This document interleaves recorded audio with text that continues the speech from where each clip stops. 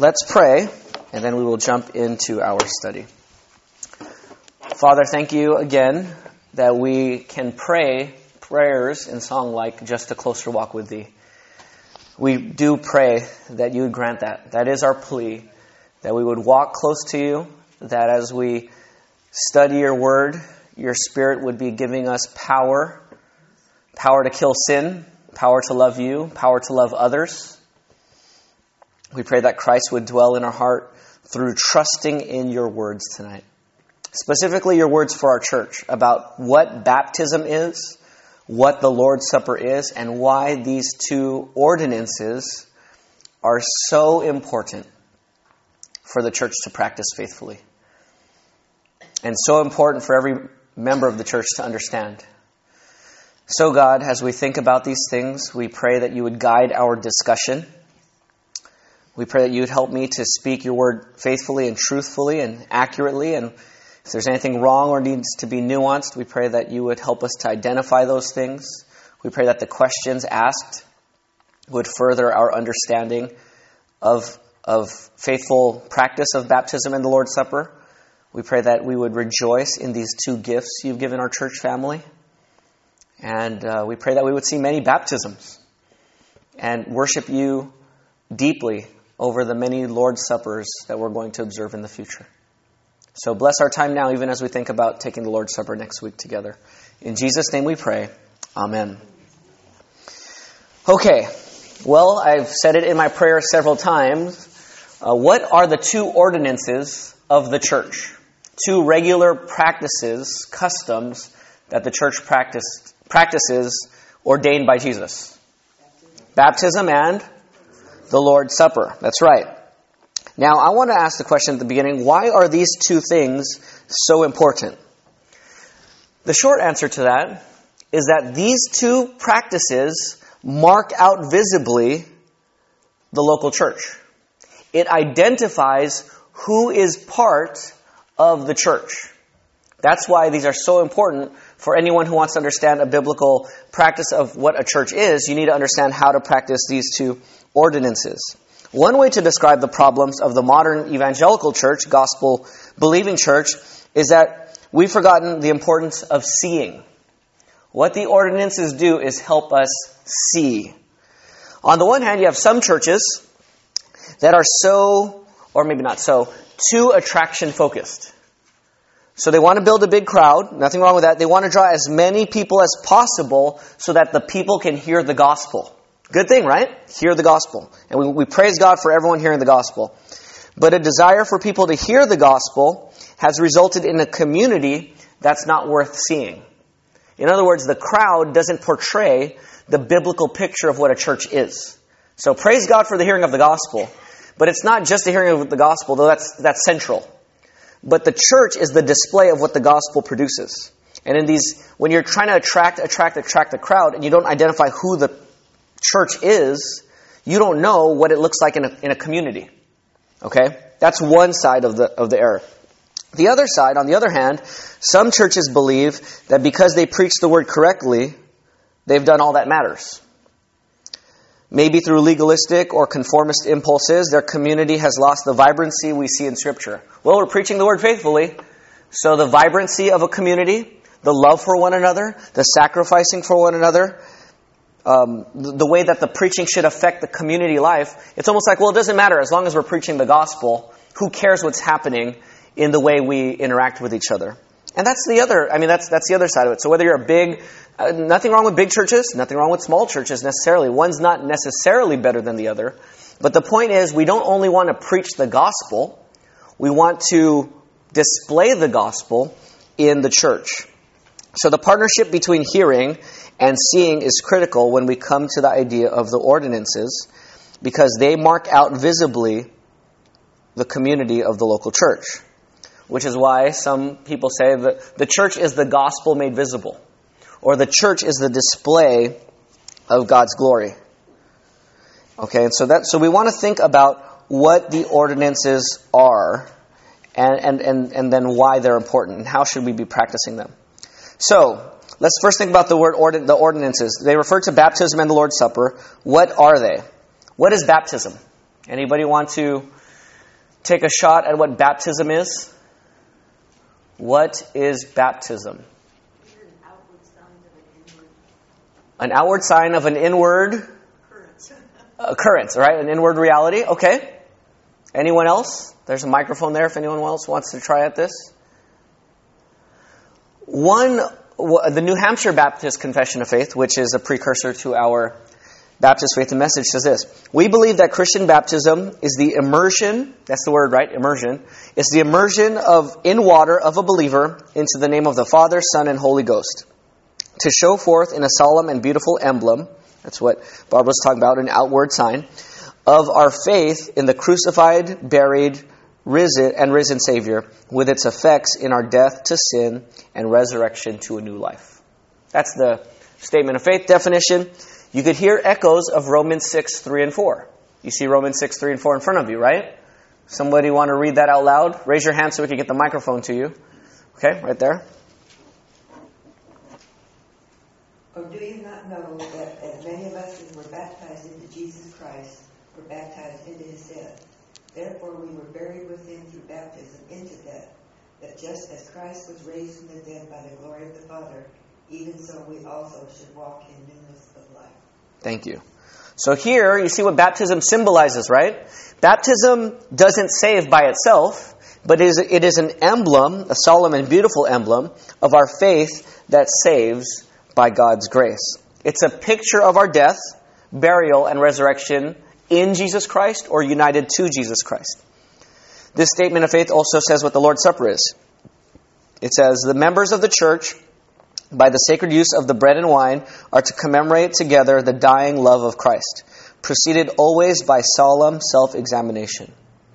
Okay, so it's a meal, or it's the use of the bread and wine to commemorate the dying love of Christ, preceded by solemn self-examination. So we call it, what are some names we call this thing? There's a few names. Communion is one. I said the other one. We've said the other one. Lord's Supper. Anyone know what Roman Catholics call it? Eucharist, right? And all three of those are okay titles. Don't just, eschew it because it's the Roman Catholic. They also call Jesus the Christ. We don't have any problem with the word Christ. So, Eucharist comes from the Greek word eucharisteo, which means give thanks. Remember when Jesus broke the bread and gave thanks? That's why they call it Eucharist. It was the breaking of bread when Christ gave thanks. Communion is from the Latin word communion, which has the idea of sharing in common. Okay? Because we are sharing Christ and sharing life with one another. So you see communion, community, the group that shares life. So that's why we call it communion, because as we take the bread and wine, we are sharing the life of Christ together. We are sharing in the death and resurrection of Christ together. That's why we call it communion. And Lord's Supper, because it was the Last Supper that Jesus took on that Thursday night before he died Friday morning. The New Testament also calls it the breaking of bread, right? The breaking of bread. So this has Old Testament connections. What's the Old Testament meal? The big Old Testament meal that they celebrated every year. Passover, right? And the Lord's Supper, the Last Supper, was taken at Passover. There is a deliberate connection between the Passover, and what did the Passover celebrate? Anyone remember from Exodus 13? The deliverance of the Jews from Egypt and slavery to Egypt, right? Slavery to Egypt. And then from death, yes, from death, because the angel of death was going around killing all the firstborn, and it was a Passover of those who had the blood on the doorpost. And so it was a sign of deliverance from death and a deliverance from slavery to outside powers. And so that is connected to the Lord's Supper even today. But notice in the New Hampshire Baptist Confession it says that this Lord's Supper is preceded always by solemn self-examination. 1 Corinthians 11:28 says, "Let a person examine himself then, and so eat of the bread and drink of the cup." So this is a sign and a seal of the covenant, of the new covenant with Christ. As signs, they are an outward indication of an inward reality, which is exactly what Barbara was saying. The inward reality of our faith and our union with Christ. And this sign is very powerful. It doesn't look powerful by the world standards. And if you think earthly when you do the Lord's Supper, it's like, what's the big deal? It's a little piece of bread. It's a tiny, tiny cup. What's the significance? What can that do to impact people's lives? Well, it is a very, very powerful sign. To quote the Westminster Assembly of Pastors, they said, "There is in every sacrament or every ordinance a spiritual relation or sacramental union between the sign and the thing signified. Whence it comes to pass that the names and effects of the one are attributed to the other." So this sign is very powerful because it symbolizes the reality of faith. Remember when Peter was preaching in Acts chapter 2? And he said that you killed Christ. And then they were all convicted and they said, "What should we do?" And Peter said what? Repent and be baptized. He didn't say repent and believe. You're thinking, Peter, you can't be saved by baptism, right? Baptism doesn't save, Peter. Wrong answer. It's repent and believe. Well, Peter's not saying you can be saved by baptism, but baptism is so tied to faith because it's the sign of faith that you could almost say baptism, and that's a synonym for faith. You'll remember more than I will, Billy Sunday. And he used to have these tent revivals where he's preaching the gospel. And people who would come down to the front, do you know that trail they would call it? Anyone remember here? Yeah, hit the sawdust trail. Because, when they would have these tents, they have all this dirt and people would be kicking up dirt. And so they put sawdust in the aisle so that when you were coming down the aisle, you'd actually walk on sawdust to get to the front. And so whether you went to a Billy Sunday revival evangelistic meeting or not, someone might say, "When did you get saved?" And they might say, "Well, I hit the sawdust trail in 1949. And it wasn't like they were at the Billy Sunday thing. Hit the sawdust trail was a synonym of coming to faith in Jesus Christ. You see, it's not saying hitting the sawdust trail is what saves you, but it was so closely tied to repentance and faith that it almost became synonymous. And that's the way baptism functions in the New Testament. Baptism, the act of baptism, does not save, but it is so closely tied to faith that Peter can say, "Repent and be baptized for the forgiveness of your sins." And that would not be theologically wrong given what the New Testament says. Okay, so these are seals and signs that are very, very important and powerful. Just like a wedding ring today, right? It might not seem like a big deal, but if your spouse sees you without your wedding ring and you're out and about, they might ask the question, "Why are you not wearing your wedding ring?" "Well, it's just a ring. What's the big deal? We're married." Well, the sign of it is very powerful it's an expression of commitment. And so some will take it very, very seriously. And when you lose your ring, you're not just saying, "Oh, it's just a piece of metal anyways." Why is it so significant? It's not just because of what it is, but what it symbolizes, right? And you see the power there. And so when we get to the Lord's Supper and baptism, we should feel the power of that symbol in a similar way. Even more so than a wedding ring, because it's symbolizing our union with Christ. Okay, and so these symbols bring the clearest promises that we are united to Christ by faith in the gospel. So these Westminster pastors who got together, they stated 4 purposes for the ordinances in Scripture. Are you guys able to follow along there in your notes? Okay. So they stated four purposes. They represent Christ and His benefits to us. Just as Calvin reminded us, they do that in a uniquely visual and physical way. Okay? Number 2, they confirm our interest in Christ. They remind us that Christ has indeed died and rose again for the forgiveness of our sins. Number 3, they visibly mark out the church from the world. That is, when you sit and watch the Lord's Supper, for example, you're seeing a snapshot of, as best we can know, the true church. And number 4, they engage us in service to God in Christ according to the Word.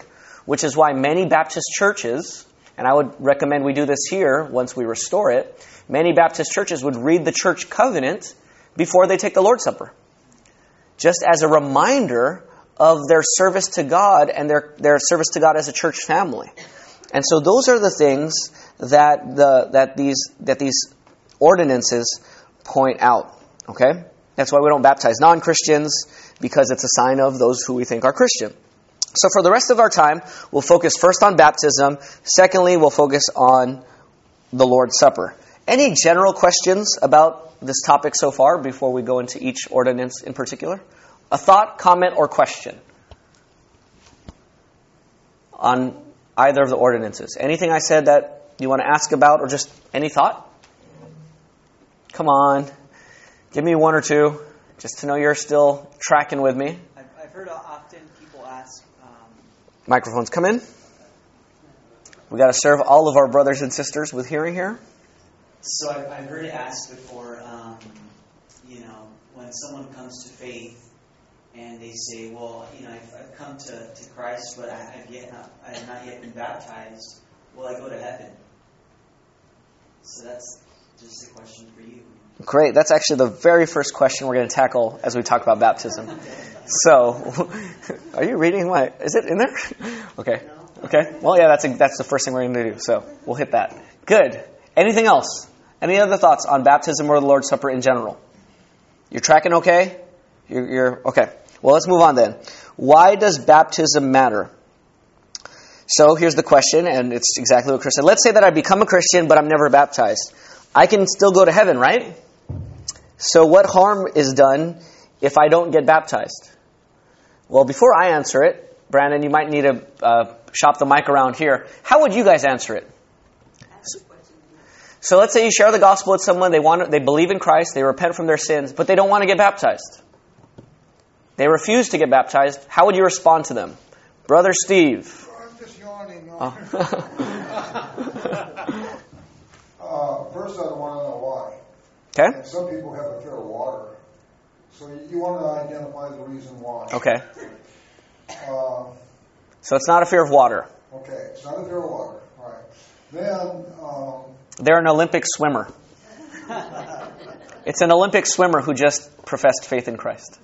Okay, the point is you want to find out what the reason they don't want to be baptized. Okay. And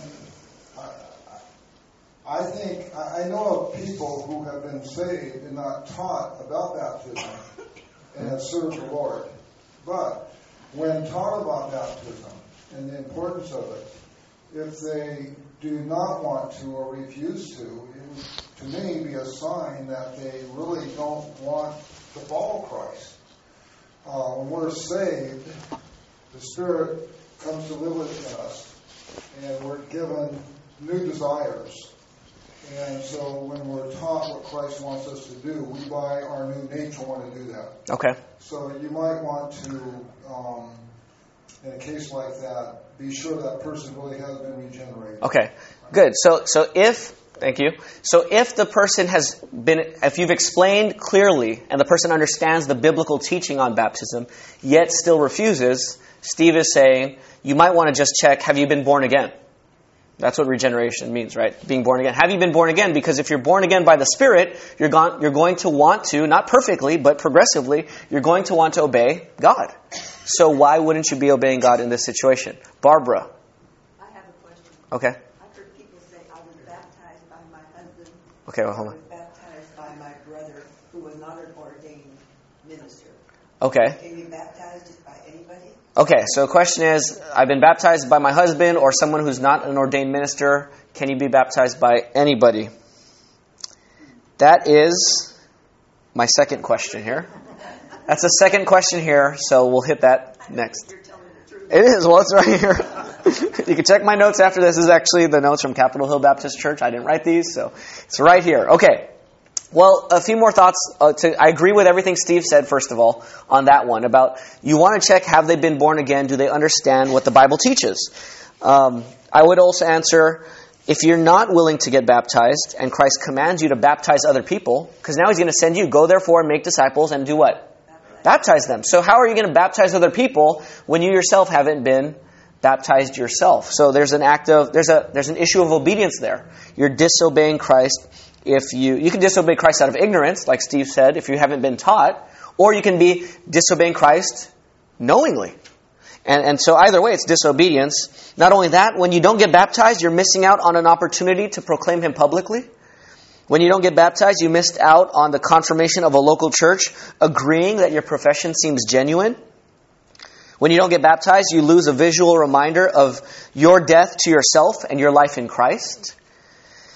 And other people lose out on the reminder of their own salvation. You bless other Christians when you get baptized, and even non-Christians miss out if they visit the church when you get baptized. They miss out on a visual picture of the gospel when you choose not to get baptized. Okay? So that's the first one. Now let's go to Barbara's question. I'll state it the way it says it here in the notes. Now, presumably, an understanding of those benefits should inform how we do baptism as a church.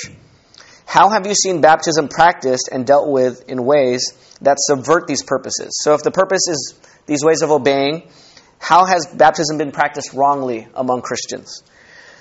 Let's leave aside infant baptism for a second. Let's just talk about among believers baptism. Here's some ways that churches have done it wrong, and then we'll get at Barbara's question specifically. Some churches don't require baptism for church membership. That's wrong. Baptism is the expression, the first initial expression of faith in Christ. Some say they're saying obedience is optional part of following Jesus. So you're not saved by works, and we all agree to that. You're not saved by works, but by faith. But if it's living faith, it will produce works. And if it doesn't, then that faith is dead, according to James chapter 2. But some say, well, I'm not saved by works, so I don't have to get baptized. Well, churches that are kind of shy to tell people to get baptized, they're not teaching the Bible boldly the way they ought to.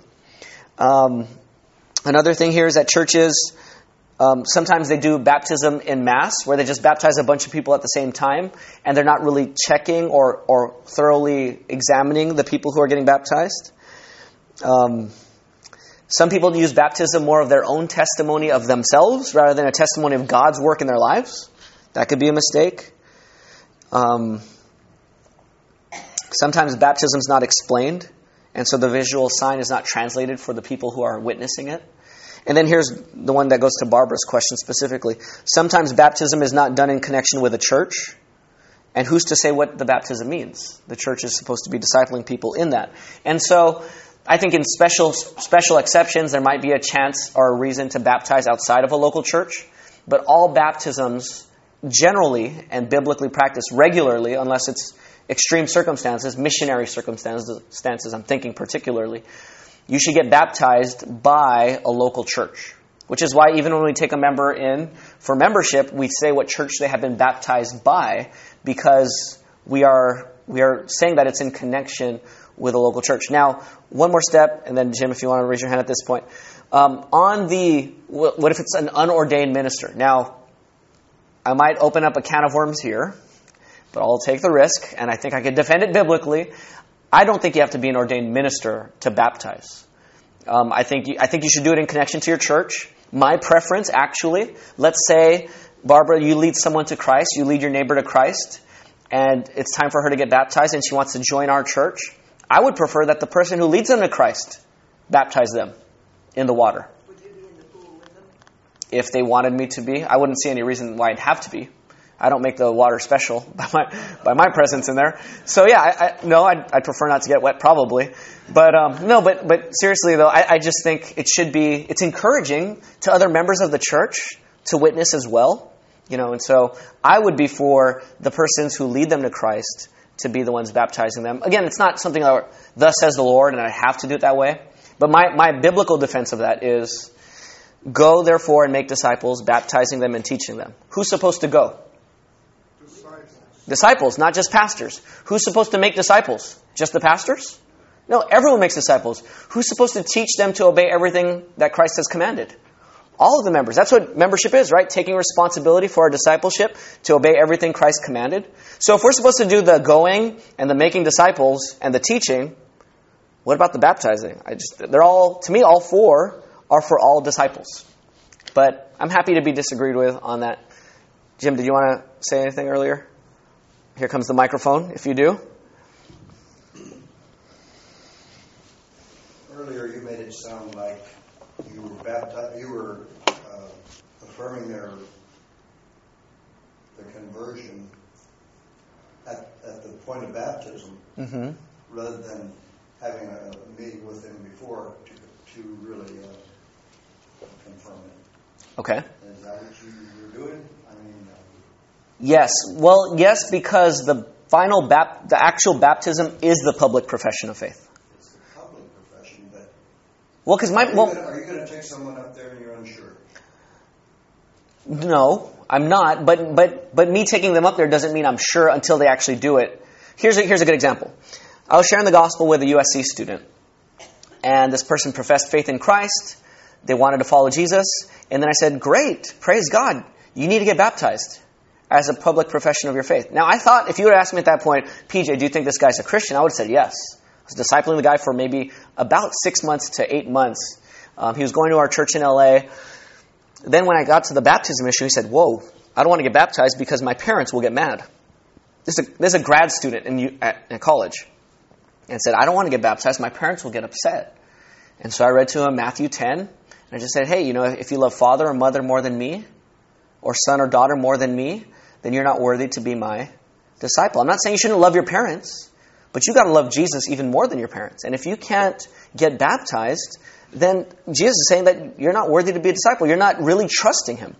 So, in other words, if I would have interviewed him beforehand and he doesn't want to cross that line, that would make me pull back and say, well, I don't want to, as an evangelist, I don't want to give you a false assumption that you're saved when you're refusing to obey God because you're clearly picking your parents over Jesus. Yeah, but you're doing that. You're doing it before. Right.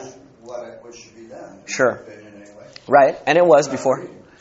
So my private affirmation, but at the same time, brother, my private affirmation almost means nothing. I mean, I am a pastor, so I'm going to recommend to the church, but the church is going to make that final decision, and then the church is the one, we as a church are baptizing the person, and that's all public. So yes, I could privately affirm them, but my private affirmation, I would do that as a good leader. As a good pastor, I want the church to know that I'm confident that we should baptize Bill, so to speak, right? But at the end of the day, until Bill actually gets baptized, that my confidence is with an asterisk next to it until he actually follows through. Does that make sense? Yes. Okay. I know a man. Okay. Made a public profession. However, he didn't want to be baptized, and he waited several months. He eventually did. Right. So well, I would say until he eventually does, that's where I would draw the line. And I would encourage him. Like this person who refused because of the parents, I was still willing to meet with the person to read the Bible and keep discipling him. But after a while, he was starting to just be like, I don't want to meet anymore. And he just didn't want. But yeah, I mean, if someone isn't ready for it, like Steve was saying, you keep teaching them. Right? We're not saying you have to do it now or never on my clock or on the discipler's clock. It's on God's timing. We just keep faithfully teaching the Word. And then wait for the Spirit to move them to obedience. Okay? So I think your friend is a good example of, okay, he's not ready yet. You keep teaching. Hope they keep attending church. Keep hearing the Word. And seeing a few more people get baptized. And then they start to say, you know what? I need to obey the Lord too. And that would be an outward expression of their inward faith. And that's where we want to affirm that. Okay? Barbara, you wanted to ask something? Here comes the mic. And then one over here with my dad. Related to what Jim said, you would talk to this person beforehand, wouldn't you, to discuss, do you think they're really saved? Mm-hmm. Do they accept Jesus? Do they understand what it means? Understand the gospel? Sure. And I thought that's what Jim meant. Yes. You would question them before. You just don't. Somebody doesn't walk in and say, "I'd like to be baptized." Yes, I would. And then after that, with my affirmation in that conversation, I'm holding an asterisk personally until they actually follow through. Okay? But yes, I would totally examine before, and I have, and that's kind of what we do with the considering membership process. My dad, and then Steve, and then we're going to move on, just for the sake of time. Can you do more than one baptism in your lifetime? Oh, as the recipient of baptism. The biblical answer, Al might want to disagree with me here, but no, you can't get baptized more than once. You can get wet more than once, but you can't really get biblically baptized more than once. Once you believe in Christ and you get baptized, that is your real baptism. Now, if you're saying, well, I wasn't sure if I was a Christian, so I want to get baptized again, I would say, well, you're not getting baptized again. Maybe you're getting baptized for the first time, and you just got wet the first time. Or maybe the second one is to make sure, but you were really a Christian then, and so that one's your real baptism. I don't care to know which one the exact one was. I just want to know you're baptized. Okay? So yeah, you can only biblically be baptized once. You can be wet many times, and sometimes people do that. In our church here, they used to require a Southern Baptist immersion to join this church, which I would say is not biblical in the sense that if they've been baptized, immersed as a believer, that's their baptism. You're just wetting them. But that's what I think the Bible teaches. Give them a bath, a good Southern Baptist bath before they join. Well, since you said that about the Southern Baptist baptism, I'm thankful to know that I've wondered for a long time what kind of baptism we would accept. And we've seen recently baptism, people coming for membership as this morning that were not baptized in Baptist Church. I'm thankful for that we can take baptism by immersion from other churches. Right now, that having been said, I want to say that I'm also in agreement with what PJ said about who can baptize, and for the same reason that the Great Commission tells the disciples to go as disciples and make disciples and baptize these new disciples. But we also have an example of that in the book of Acts when Paul, when he was then known as Saul, was saved, and God went to Ananias in Acts chapter 9. Let me read that verse. And it says, Now there was a certain disciple at Damascus named Ananias, and to him the Lord said in a vision, Ananias, and then it goes on, and he tells him to go to where Saul is, and to lay his hands on him to receive his sight, and then to baptize him. So we actually have an example of a man who is identified only as a disciple, not a deacon, not a pastor, only as a disciple. Yeah. And we establish our doctrines on textual evidence and examples from the Scriptures. Okay, great. Well, because we're having such a great discussion, I'm going to skip a whole section here. Let me see if you have it in your notes. I'm going to skip for now the argument for infant baptism and then a response to it. Okay? And that's right here at the top of this inside page. Not because it's not important, but literally for the sake of time, and we do want to leave time for prayer. I'm just going to skip out on this for now. But I do want to say this, and this is just generally true whenever you're disagreeing with anyone. You always want to represent their position at their best. So there are brothers and sisters in Christ who know the Bible and love the Lord Jesus far more than I ever will. And I think that they could still love Jesus more and know more of the Bible more and still be wrong on this issue, or vice versa with me being wrong. But the point is, with our Christian brothers, we want to disagree respectfully. They're not idiots because they baptize babies. I think they're mistaken. They think we're mistaken.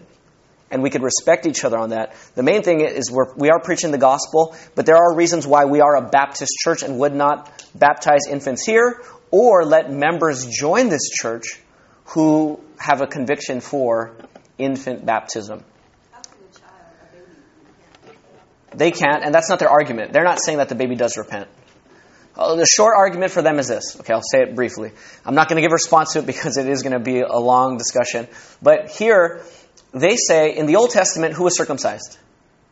Was it just the adults? Even the children, right? The circumcision was the covenant sign of the Old Covenant community. We are a New Covenant community. What's the initial sign of the New Covenant community? Baptism. The Lord's Supper is the continual sign, but the initial beginning sign is baptism. So you had circumcision, and then you take the Passover regularly, yearly. Here we do baptism, and then you take the Lord's Supper regularly. So they would say, well, you circumcise babies on the 8th day. Why would you not baptize babies? There's a parallel there in the Bible. And so from Old Covenant community to New Covenant community, it's a continuation of the covenants. That's their argument. Brief response would be the baptism of the New Testament, its correspondence is not with physical circumcision in the Old Testament, but spiritual circumcision, circumcision of the heart. And the proof text for that is Colossians chapter 2, verses 11 and following. But again, that's a longer discussion. I'm happy to do that again later, but because we're having a great discussion, we need to move on to the Lord's Supper. Oh wait, one more thing about baptism before we move on. You're baptized into the name of the Father, Son, and Holy Spirit, right? Notice it's name, not names. So there's one God, yet it's Father, Son, and Holy Spirit. 3 in 1. There's a Trinitarian hint even in the baptismal formula. In the name of the Father, Son, and Holy Spirit. When you're baptized in the name of the Father, you get a new identity. Right? Just like if you get adopted into a family, you take on the last name of that family. If you're baptized into the name of the Father, you become children of God. And so we become, as a church, the family of God. When you're baptized in the name of the Son, you are now immersed into the Lord Jesus Christ. If He's the Lord, we are His servants or slaves. So we are now the slaves of Christ. We're the body of Christ. He's the head and we're the body. And if we are baptized into the name of the Holy Spirit, He's the Spirit who lives in the sanctuary or the temple, and we are the temple. And so when you become a Christian, you're baptized, you now become, when you're baptized in the name of the Father, you're the family of God. You're baptized in the name of the Son. You're now a slave of Christ and the body of Christ. And you're baptized in the name of the Holy Spirit. You are now the temple of the Holy Spirit. And so we have a new identity. And that's what we're supposed to be living out in our church family, day in and day out, Sunday in and Sunday out. Okay? That's on baptism. Now, let's go to the last part here. What is the Lord's Supper? What is the Lord's Supper? Yeah, so let's start with the question, what is it? If you look at 1 Corinthians 11, turn there in your Bible. Is it there in your notes? 1 Corinthians 11? No? Okay. 1 Corinthians 11, 23. It is there? Bethany, you're saying yes? Okay. 1 Corinthians 11, 23 to 28 says this. Paul writes, "For I received from the Lord what I also delivered to you, that the Lord Jesus, on the night when He was betrayed, took bread, and when He had given thanks, Eucharist, given thanks, He broke it and said, 'This is my body, which is for you. Do this in remembrance of me.' In the same way, He also took the cup after supper, saying, 'This cup is the new covenant in my blood. Do this as often as you drink it in remembrance of me. For as often as you eat this bread and drink the cup, you proclaim the Lord's death until He comes.'" There's that future aspect. "Whoever therefore eats the bread and drinks the cup of the Lord in an unworthy manner will be guilty concerning the body and blood of the Lord. Let a person examine himself then, and so eat of the bread and drink of the cup." So what we see here in 1 Corinthians 11 is that the Lord's Supper has meaning that is grounded in the past, present, and future. We're doing this in remembrance of who in the past? Remembrance of Christ. And what did Christ do? His body was what for us? Broken for us on the cross, and His blood was spilled for us on the cross, right? And so you have the past cross work of Christ, and so He says, "This is my body, which is broken for you." Now there's great debate about what that meant, right?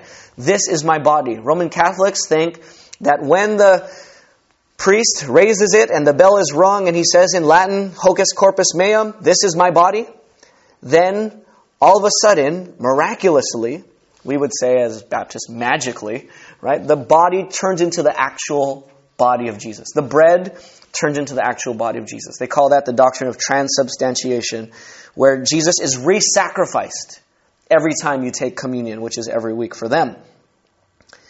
It becomes the physical body and blood of Jesus in our mouths, that's what they think it means. But that's not what remembrance means.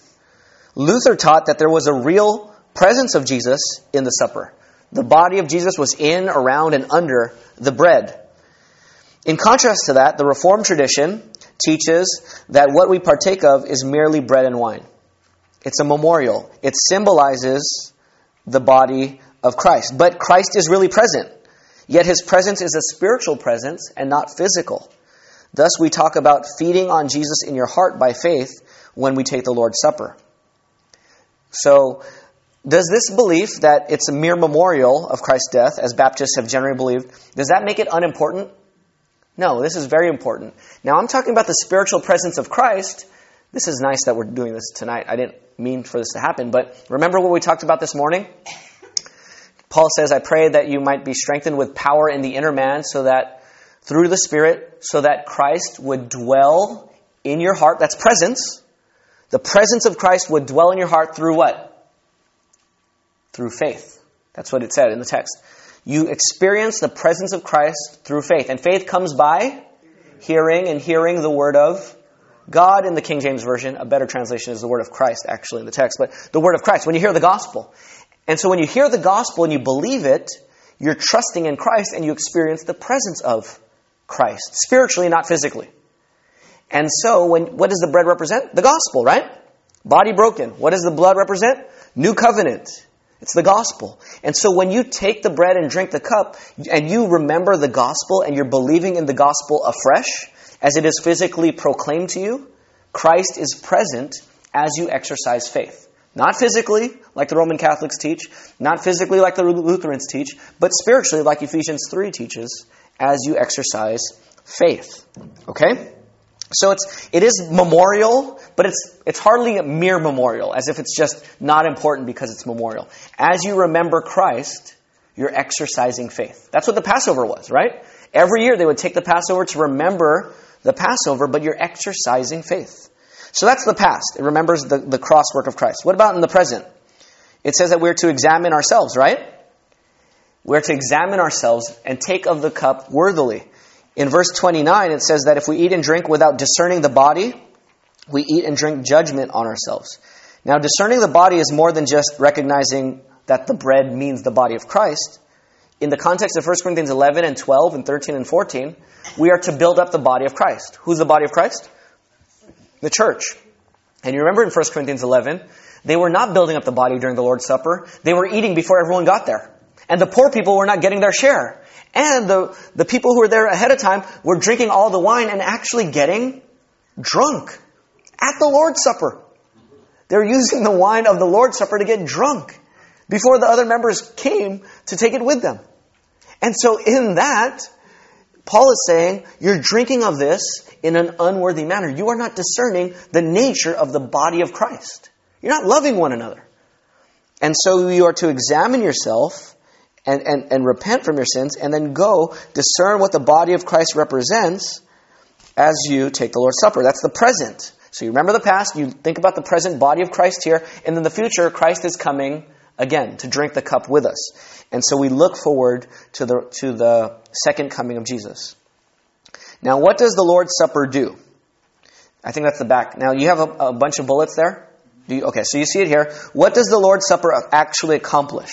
And then, not in your notes, but make sure I answer this before we close. Who can take the Lord's Supper? Okay, I'll stop with that one, and then any questions you have. Okay, so what does the Lord's Supper actually do? And by the way, just so you know, next year, starting in January, we're taking the Lord's Supper every month. I would argue from the Bible that the church took the Lord's Supper every week. But we're going to be taking it every month. In January, we'll take it in the morning. February, we're going to take it Sunday evening. First Sunday evening. March, first Sunday morning. April, first Sunday evening. And so forth. For 2016, we will be taking the Lord's Supper. So what does it do, though? Here's what it does. I'll just go through these bullets here. It is a regular opportunity for self-examination. Paul tells us to examine ourselves to see if we are in the faith. And when you take the Lord's Supper, it's a great time for self-examination. Number 2, it's a regular opportunity to check our relationships in the church. It's wonderful to see husbands and wives, friends, slip out just before the Lord's Supper to reconcile some difference in their relationship. Did my mic go out? Your mic went off, yeah. My mic went out? I heard it go. Is it? Hello? Hello? It's on? It just went low. Okay. So, before you take the Lord's Supper, Matthew 5 says, if your brother has an offense against you, what are you supposed to do? Leave your sacrifice at the altar. I'm not saying that the Lord's Supper is a sacrifice, but make it your priority number 0. Before you do priority number 1, which is worship God, go make right with your brother or sister first. Then come back and worship the Lord.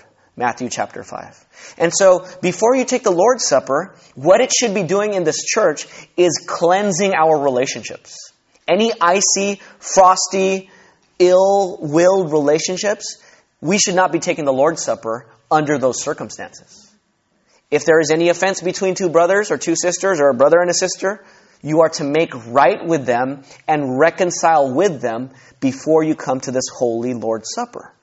That's the point of it. If you don't, you're not recognizing the body of Christ. And that's part of the point. You can see that when a church does this regularly and does it correctly, it will build health in a church because you're constantly examining and fixing broken relationships before it gets worse. Next bullet here, it's a powerful reminder of our forgiveness. We are seeing something that represents what Jesus did for us. I've had many people, when we did it in LA, we would do it every week, and sometimes members would come and say, PJ, can I take the Lord's Supper this week? I was struggling with this. And I would just use that opportunity to blast them. No, I wouldn't blast them. I'd use that opportunity to preach the gospel to them. Brother, have you repented from that? Do you trust that Jesus died for that sin? Do you want to do away with that sin? well, take the Lord's Supper with us. This is for sinners who are repentant. You don't have to be super spiritual. You just need to admit your weakness and say, God, get this away from me. I don't want to sin anymore. Come to the Lord's Supper. It's for repentant sinners. So it actually becomes a chance to preach the gospel to people individually when they're saying, I'm not worthy to take the Lord's Supper. And they almost get legalistic about how worthy they have to be before they take the Lord's Supper. And what's the best antidote for legalism? The gospel. Just preach it right to them. Next, it's a reminder of the passing nature of the physical to the eternal and spiritual nature. We're remembering the presence of Christ. Next, it's a picture of heaven. When you look around at everyone taking this communion, just think, in heaven or on the new earth, we will be feasting with all of God's people forever and ever and ever. Next, it's a warning of judgment for those who don't partake. If people have been excommunicated, we tell them not to take the Lord's Supper. If they're not Christians, we tell them not to take the Lord's Supper. If they don't want to get baptized, I'm answering the question of who can take it. If they don't want to get baptized, I tell them not to take the Lord's Supper. If they don't want to join a local church and be committed to a local church, I tell them not to take the Lord's Supper. Why? Because it is a symbol, it's a warning to people. If you don't trust in Jesus, you don't have a part in this. If you don't want to get baptized, do you really trust in the Lord Jesus? If you don't want to join a local church and be committed actually and practically to a local church, why are you saying you're following Jesus? If you're not, then you shouldn't be taking the Lord's Supper. And so it's a powerful warning to those who would take it but can't, or are at least warned against it. It's also a reminder of our unity as a congregation. Unity isn't important merely because it makes the life of the church more enjoyable. Unity is important because Christ is one. And when we have unity as the body, we represent Jesus Christ. And the Lord's Supper strengthens unity when it's practiced well. Lastly, here is the last bullet. There has to be some significance to the Lord's Supper that we just don't understand. God's mind is bigger than ours. And when we get to heaven, we'll see how important the ordinances actually were. And we just need to take it seriously because Jesus took it seriously. And if we can't see the full significance, we don't think the fault is with the Lord's Supper. The fault is with who? With us. So we just take it in faith and say, God, increase my biblical understanding of what you teach about what this means for my life, for those I disciple, for our church family, for those we're evangelizing. So next time you take the Lord's Supper, which is next week, why don't you run through some of these bullets and just remind yourself of how important it is that we're going to be taking the Lord's Supper next Sunday morning. Okay, I'm done. Questions, comments, or thoughts from anyone except Barbara. Just kidding. Okay, Barbara, question. Okay, in verse 24 it says, take, eat, this is my body which is broken for you. Okay. There is at least one translation that leaves out the word broken. Okay. His body was not broken. So what does broken mean? Okay, so Barbara is saying there's at least one translation that does not say the word broken. What does broken mean in terms of the body of Christ? I think it just means that his death on the cross.